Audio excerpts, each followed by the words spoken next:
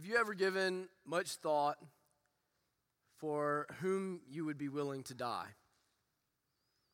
Who are those people? You know, to be a soldier, we've talked so much about spiritual warfare over the past few weeks, but to be a soldier, at its most simple definition, means to have a willingness to lay down your life for others. To lay down your life, to give up your life so that other people might be able to continue on living their lives. So, as a soldier for Christ, who is it that you would be willing to lay down your life for? I guess every soldier, every serviceman that I've ever spoken with would always describe it as you were fighting as much for the lives of the men that were in the war beside you as you were for your own. Our brother Glenn in the video just a few weeks ago alluded to that. That those that are in the foxhole, you felt as much responsibility of getting them home to their families as you did of getting yourself home to your own. And so there's a sense in which you were ready to lay down your life for those back at home. But at the very same time, there was a resolve in your soul to lay down your life for the men that were in the foxhole beside you. You know, in John chapter 15, verse 13, Jesus says this, "Greater love has no one than this, that someone lay down his life for his friends." And do you understand who Jesus is talking about, brothers and sisters? He's talking about one another. You see, all of us, as we were called into the church, as we were called into salvation through Christ Jesus, were at the same time called into a band of brothers. That we stand in the gospel foxhole together, pressing on for one another, and the standard of sacrifice that we have been set for each other is the standard of the Lord Jesus himself, who went to a rugged cross, spilled his blood, and laid down his life.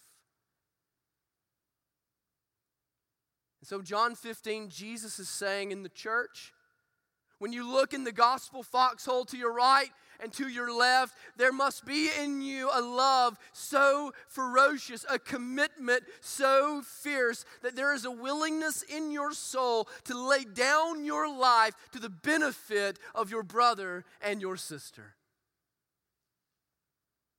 And so this morning I want us to turn to Ephesians chapter 4.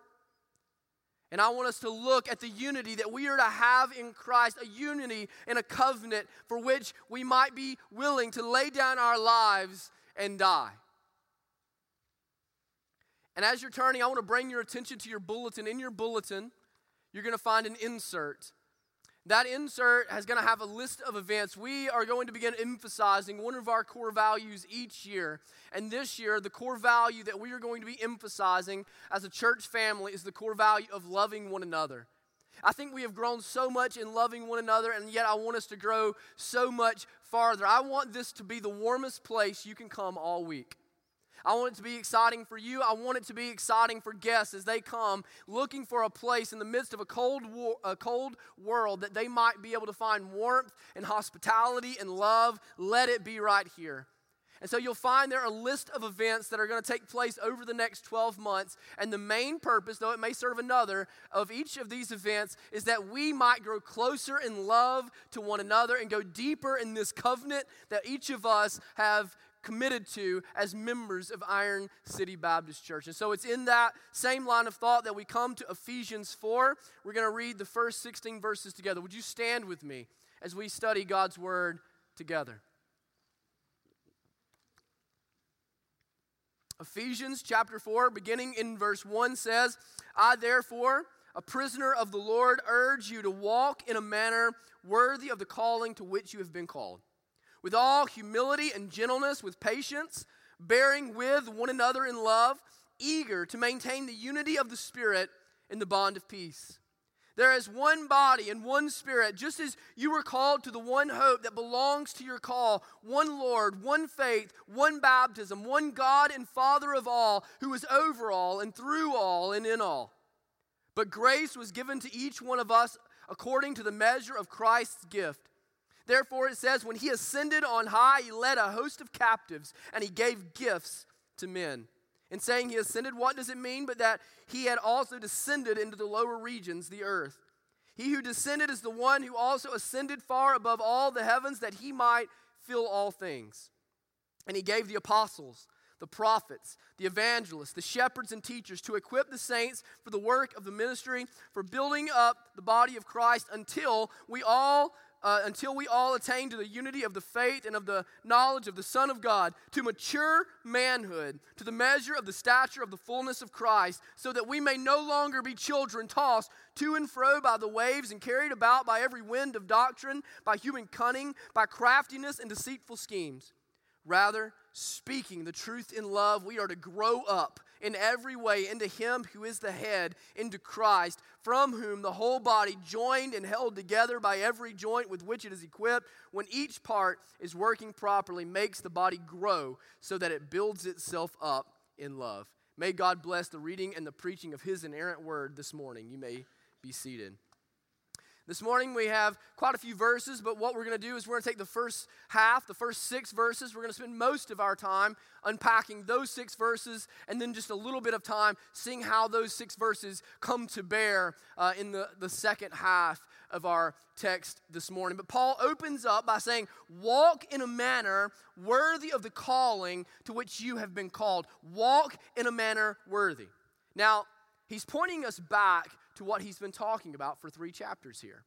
Over the first 3 chapters of the book of Ephesians, Paul has been uncovering some of the most profound and glorious truths in all of the universe.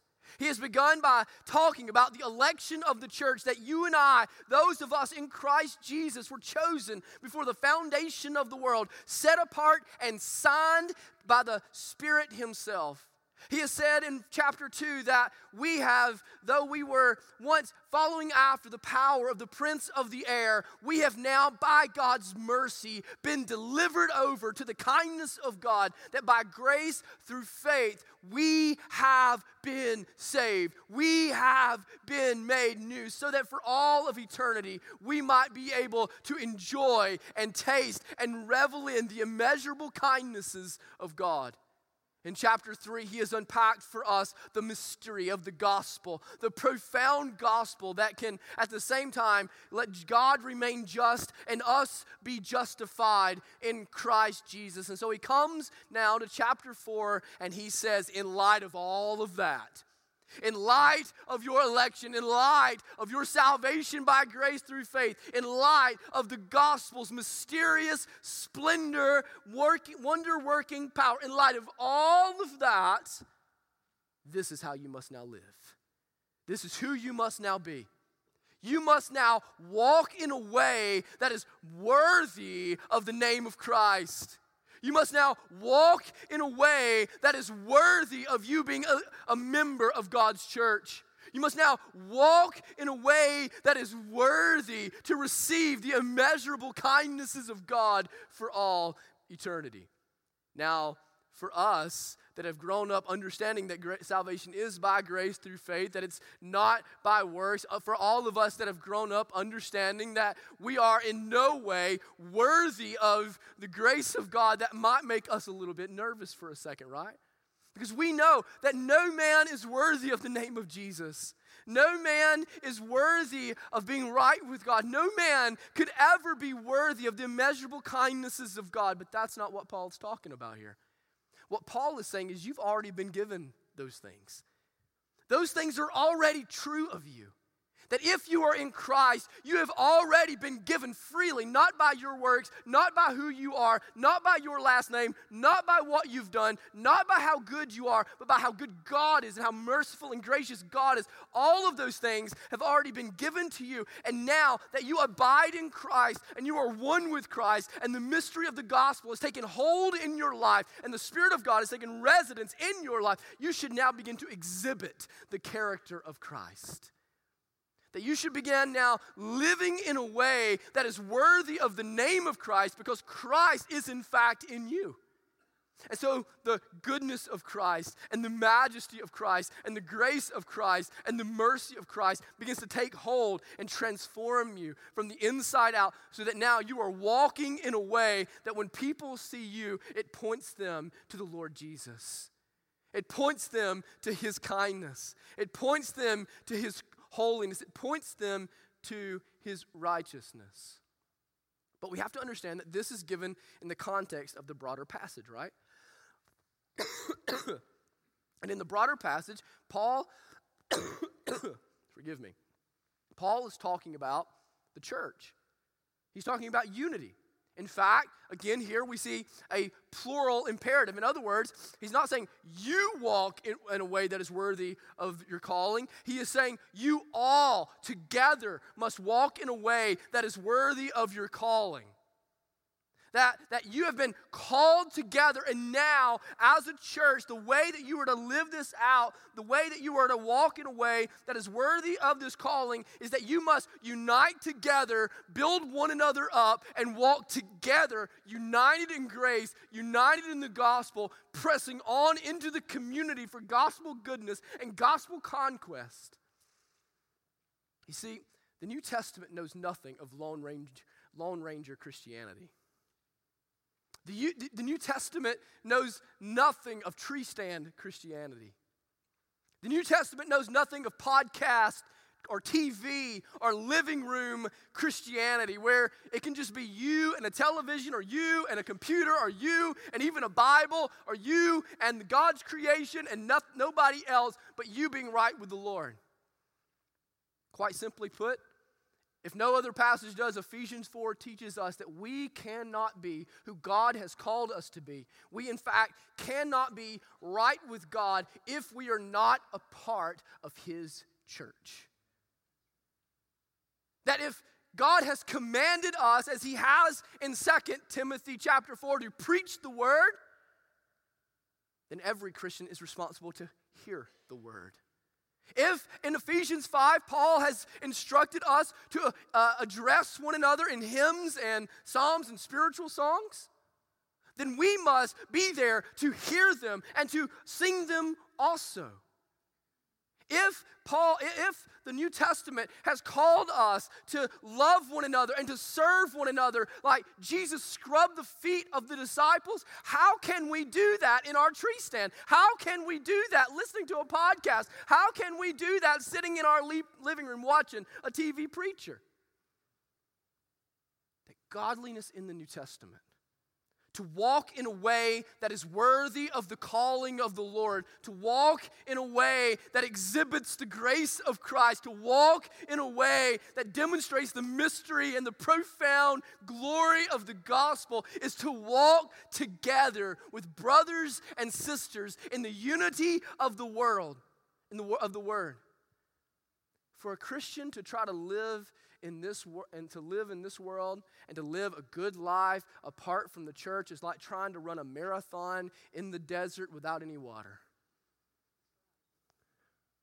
Brothers and sisters, we're running a marathon, aren't we? Life is a marathon. It's exhausting and it's weary. And all of us know that we are living in the midst of a desert land. It's hard days, fallen people, brokenness, pain, agony, death, grief, bitterness. How can we expect to thrive, let alone survive, if we are living in the midst of this desert land, running this exhausting marathon without the one place in which the very fountain of living water resides among his people? The church is the gift of grace to us for the sake of our perseverance, for the sake of God's grace in our lives, so that over and over and over you might be called to encouragement and called to perseverance and called to repentance and called to maturity and called to growth in the Lord. And so, when he comes to verses 2 and 3, that's at the forefront of his mind, that you all must walk in unity together in a way that is worthy of the name of Jesus. And then he gives us in verses 2 and 3, sorry, y'all, in our house, can I just take an aside here? In the last 7 days, We have had stomach virus that has hit Megan, Gracie, and me. We've had pink eye that hit Gracie, Megan, and Sarah. And we've had flu that Gracie has had. That's 7 days, man. We need the grace of the Lord in my house. But in verses 2 and 3, he gives us 3 exhortations. And I think even beneath those things, he gives us 3 threats that are kind of implied for us toward the unity of the church, that we might walk in a way that is worthy of the calling that has been given to us in Christ Jesus. The first one that I want you to see is that he calls us to walk in humility and gentleness together. He calls us to walk in humility and gentleness together. In verse 2, he says, with all humility and gentleness. And notice there's not a comma in your Bible there, right? That those 2 things are bound together. That those 2 things are intended to be seen as one unit. That in Paul's mind, humility and gentleness go hand in hand. That humility and gentleness are kind of 2 sides of the same coin. That wherever you find a humble person, you will at the same time find a gentle person. And it's easy for us to understand that if we would think about the inverse, right? If we think about the inverse, if you think about people that are prideful, when you meet someone who is prideful, you are at the same time meeting someone who is harsh, right? Someone who is hard on people, someone who looks at you and says, you cannot fail me because I will not fail you. You cannot let me down because I'm certainly never going to let you down. You see, to be a prideful person is to be a person that lives without an understanding of the mercy of God. Humble people understand their need for God's mercy. They understand that they were those who were due the condemnation of God, but instead received the salvation of God. They understand that they were those that God had brought infinite offense to God, and God deserved his anger and wrath to be poured out over them. But instead, God subsided his wrath and provided Christ Jesus. They understand that they were condemned as those following after the powers of the spirit of the air, but instead by God's mercy, by his immeasurable kindness, were given the Lord Jesus, so that by grace through faith they might be saved. They understand that. And so when you meet a person who lives in light of the mercy of God that was needed in their life, you will meet a person that is gentle with you. That is not looking down their nose at you. That is not looking to crush you whenever you bring offense.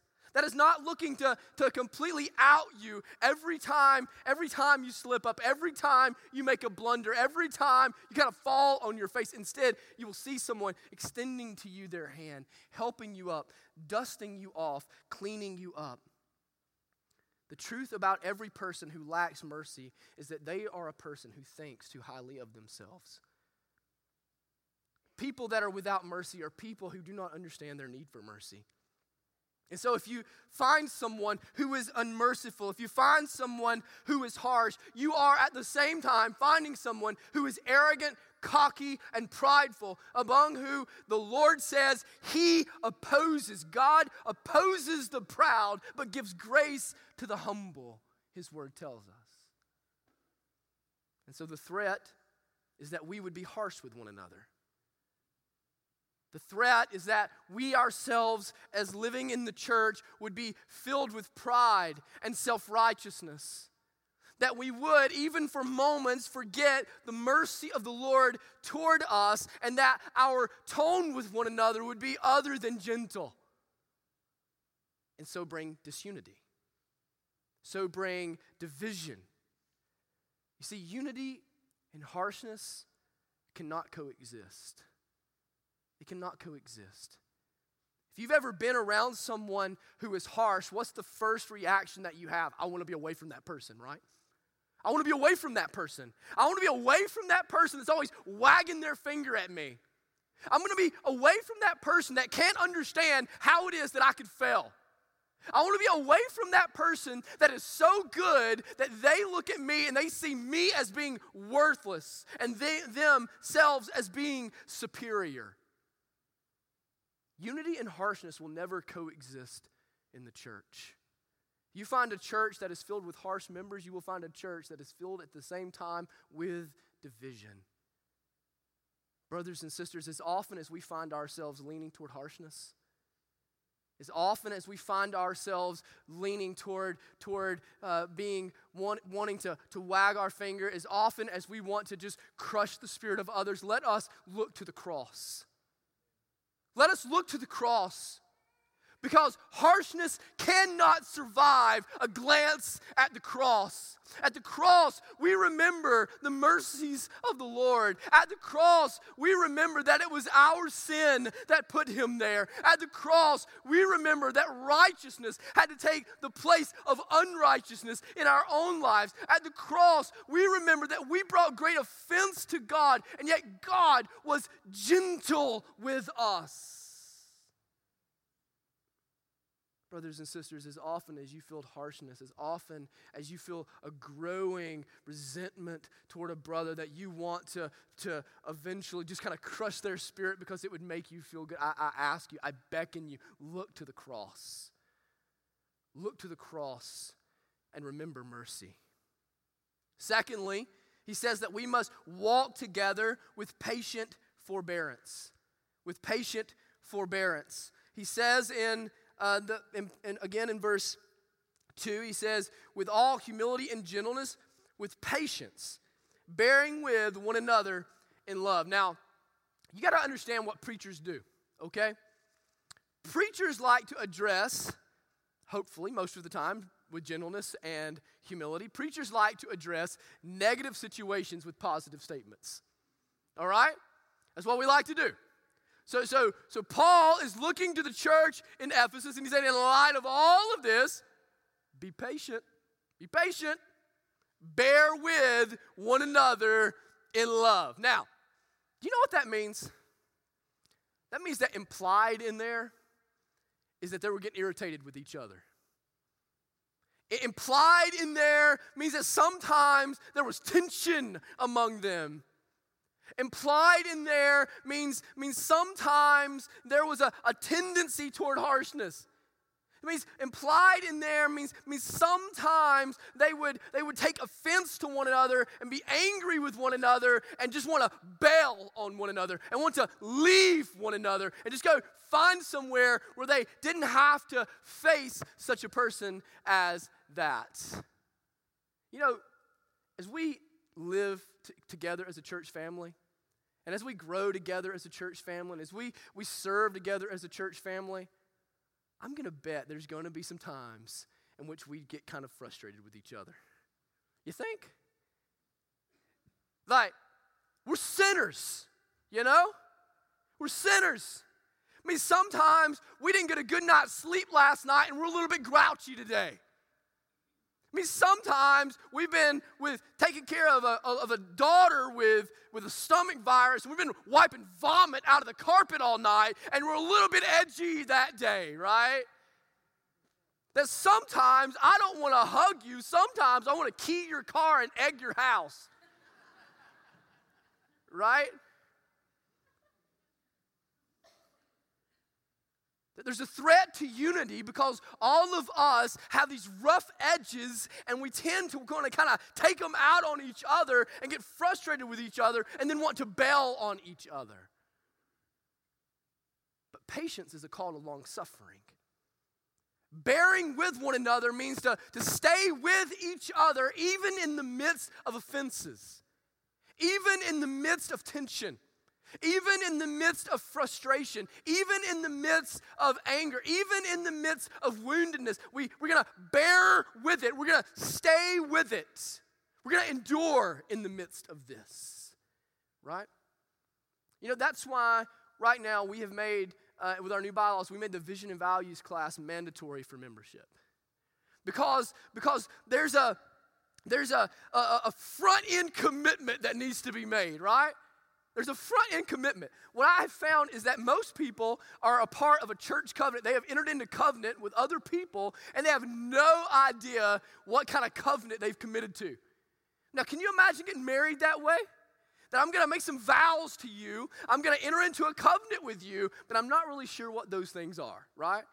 And so we take about 6 weeks and we teach you what you would be committing to before you kind of sign your name on the dotted line so that you kind of know what you're getting into.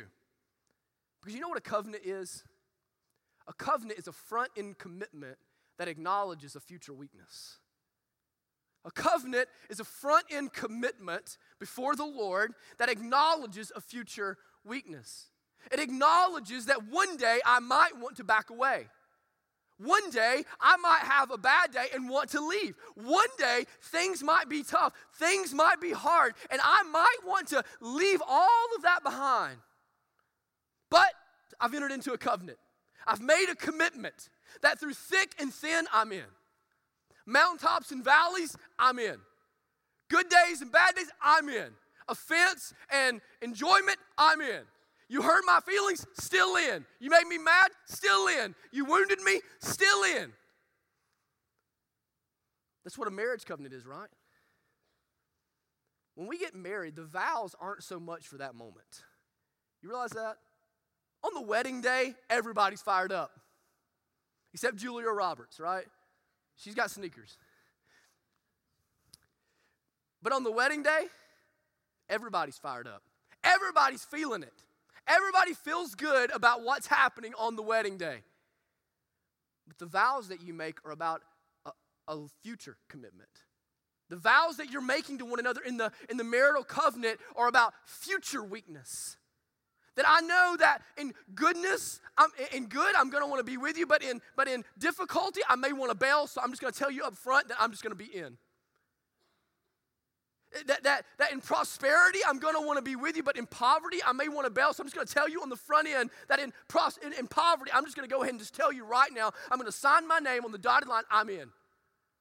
In health, I may want to hang out. We're going to have a good time, man. We're going to go on a Bahama cruise and live it up and swim in the pool and eat the food. But in sickness, when I've got to hold the barf bag, in sickness, when you can't serve me in any way, in sickness, when my life is completely built around serving you and helping, I may want to bail. So I'm just going to go ahead and tell you on the front end, but just acknowledging the possibility of future weakness that I'm in. I'm committed in sickness and in health. I'm all in. Brothers and sisters, that's what it's to look like in the church when we come into covenant with one another. That's what it's to look like in the church when we join with one another. It's the acknowledgement of long suffering, because patience is love's most difficult expression, right? Patience is love's most difficult expression. Have you ever met someone that enjoys patience? You ever met someone that is thankful that they're having to be patient with a prodigal child? Have you ever met a wife who is thankful that she's having to be patient with an immature husband? But patience is long-suffering grace. It's long-suffering love. It's love that is truly unconditional. That says, even when you've hurt me, I'm in. Even when you've wandered away and you've went into the depths of Sodom, I will wait on you. Even when your heart has left mine, my heart has not left you, and I will wait on you. I'm gonna endure. I'm gonna be patient. I'm gonna be long suffering. I'm gonna bear this. I'm gonna bear with you. One of the most sacred, perhaps the most sacred rule followed by our servicemen is no man left behind. Throughout the history of our nation, there have been countless men that have given or sacrificed or endangered their lives to go and to find a fallen comrade or one who is trapped with no chance of getting out, to try to perform a rescue and an extraction to get them away. And you know what? The church would do well to adopt the same rule. That even if it's sacrificial to me, even if it means the sacrifice of my preference, even if it means the sacrifice of my own feelings, even if it means the sacrifice of me being able to exercise my own offense, even if it means me falling on my own sword, then I will do what I must do to wait on you. I'm in this with you. Through thick and thin, through good and bad, even to my own detriment. I care about what happens to you in the long term. It matters to me. Church, I can tell you for sure, without a doubt, that if you're going to last in a church for a long time, if you're going to be in the same church for a period of decades, not a period of months, it will require patience. It will require long suffering. It will require forgiveness. It will require you having long suffering grace where you just say through thick and thin, because thin days will come. The evil day will come. The demons will come at our window, but we must stand fast for one another because of our commitment to each other in the Lord. Thirdly, Paul says that we must walk together eagerly seeking unity. Eagerly seeking unity. He says unity in the Spirit. You look at it with me in verse 3, eager to maintain the unity of the Spirit in the bond of peace. I love this. So Paul is up front saying, this unity has nothing to do with you, really. The way that you all got together, the calling of the Lord, the way that you were initially united to each other really has nothing to do with you. It has to do with the work of the Spirit in you. That each of you have been indwelt with the Holy Spirit of God, and the Holy Spirit of God being dwelt in each of you has bound you with one another. So, seek to maintain that. Seek to maintain the unity that the Spirit has given. Seek to live out and exemplify how the Lord is moving in both of your lives and calling you to a common mission and a common body and a common place. Seek to maintain that and to live that out and to demonstrate that to the glory of the Lord. And so he's calling us to seek out the unity that he has given us. Now, what I love about that is there seems to be a play on words here. All right, so Paul has just told us to do what? He's just told us to be patient, but to bear with one another, right? Long suffering. And yet the word eager, you know what it means there? Impatient. Be impatient. So here's what he's saying. Be patient with one another and be impatient with being divided from one another.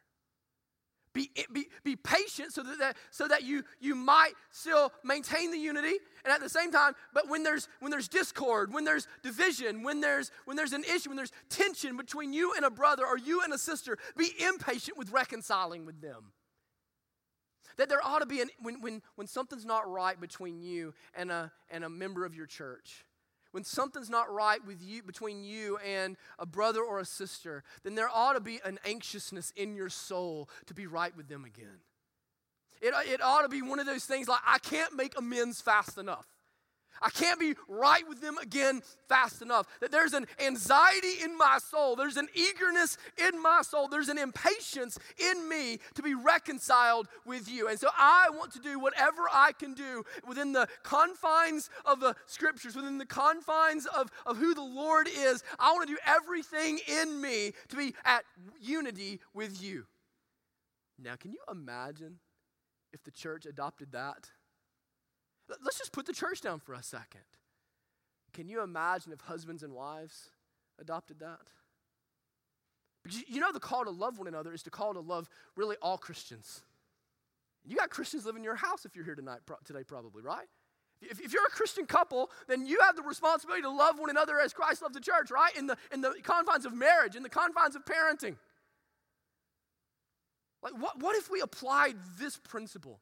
That it so disturbs me at being at odds with you that I am anxious, I am impatient with being right with you again. So let me do whatever I need to do. In his book, Peacemaking for Families, Ken Sande says that there are 3 biblical peacemaking responses given to us in the Bible.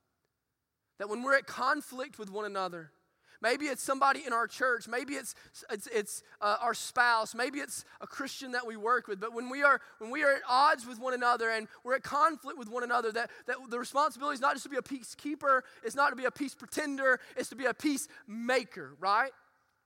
That there are 3 peacemaking responses given to us in the Bible. The first would be immediate forgiveness. that you bring offense to me, you bring hurt to me, and my response is I immediately give you forgiveness. I'm not even going to bring it up. Not even going to talk to you about it. I'm going to overlook it. I'm just going to immediately forgive you, move about, and you and I are never going to be at odds with one another. You and I are never going to be in discord. For a more serious offense, we would go to the second peacemaking response, that there would be a gracious discussion. That we would sit down and we would say with gentleness and with humility, with an eagerness to maintain the unity, with bearing with one another in patience, that we would sit down and say, let's just talk about this for a second. Let's talk. When you talk, this is what I heard. You said this, and this is kind of what I thought that meant. Can you kind of unpack that for me? Can you help me? Because I took offense to that, I felt like that was kind of maybe in an uncharitable spirit. I kind of felt, and right now, I think you and I are at odds. And sometimes, frankly, it requires a gracious confrontation. And other times, it requires us going to that person and repenting, right? Going to that person and saying, look, I blew it. I understand that you and I are at odds one another, and I want you to know I take ownership of that. I should not have said. I was wrong when I did. And by the way, when you're apologizing to somebody, don't ever say, well, I'm sorry that you feel that way, right? Don't let yourself out from under it. Well, I'm sorry that you're offended that I said. Like, that's not an apology, right? If you brought offense, own it. Own it. And then the final one is the least frequent, but it's a negotiation. It's where you bring in a mediator, perhaps a counselor, and you kind of get in. You're really at odds with each other. Maybe it's a lawsuit situation. Maybe it's we're cruising toward divorce, and we got to do something. But it's to bring in a Christian mediator to help you bring in a gospel negotiation to kind of bring unity and reconciliation back. But you know what Sandy says? He says that the overwhelming majority of conflict between Christians should fall in the first category. The overwhelming majority should be immediate forgiveness. Proverb 19:11 says, good sense makes one slow to anger, and it is his glory to overlook an offense. You know, that's the opposite of what we see in our world today. In our world today, what do we see? We see people that stack up the offenses. They keep records of all of the wrongs.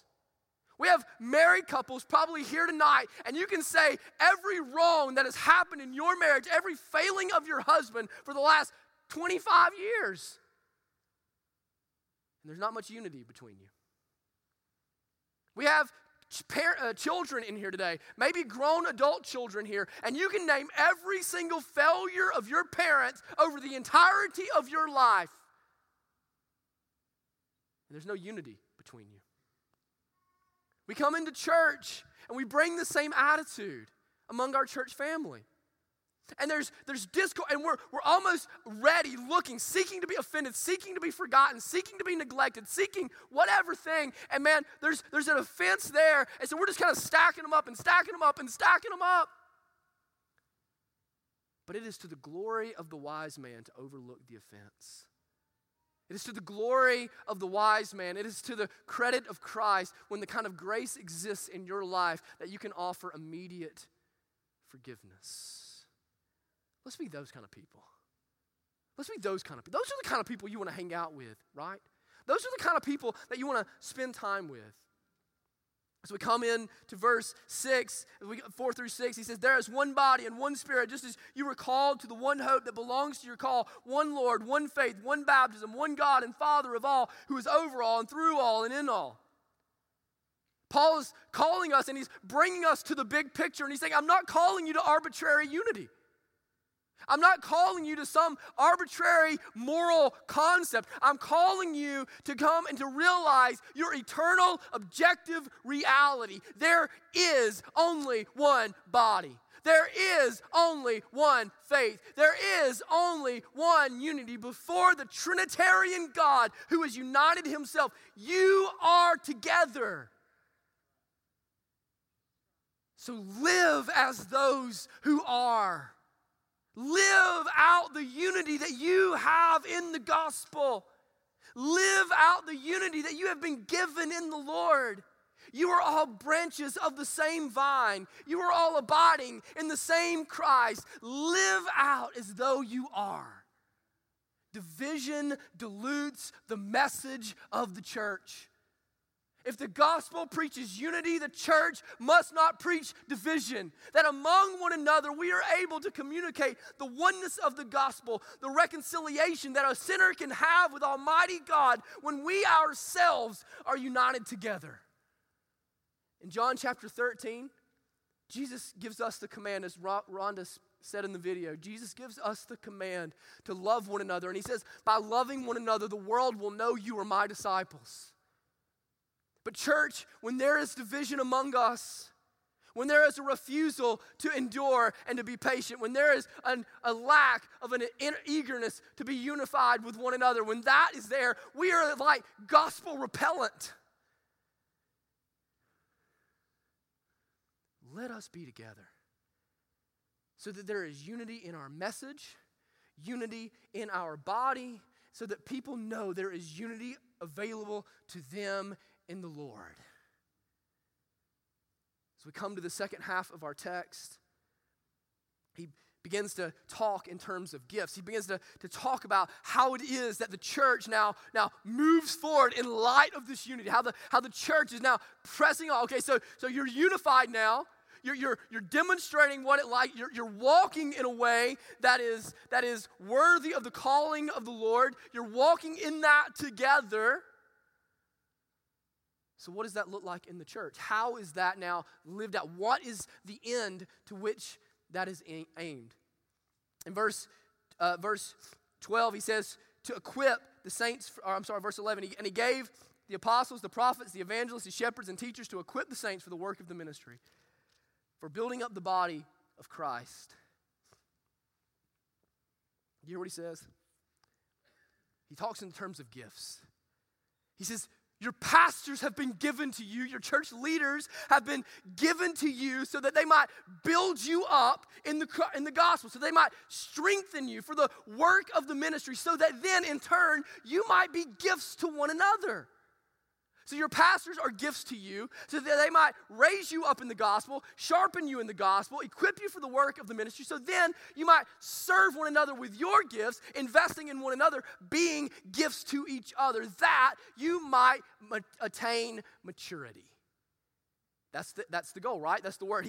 Think about how many different ways he says this. He says, build up to mature manhood. No longer be children. He says that we must, in verse 15, he says that we must grow up. That the goal that we have is to grow as strong as we can grow, so that then we can reinvest the gospel in one another, that our brother might grow as strong as he can grow. And that our sister might grow as strong as she can grow. That our church at that time might simultaneously grow as strong as she can grow.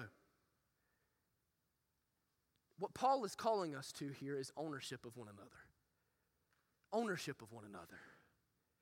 That we must take responsibility. We must take ownership of one another's maturity.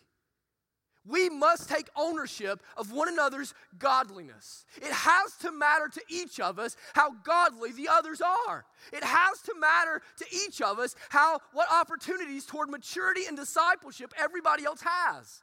We are responsible for one another. We are responsible for building up the body in love. We are responsible for building up the body to mature manhood. We are responsible for allowing the body to grow up in the admonition of the Lord. We are responsible, every single one of us.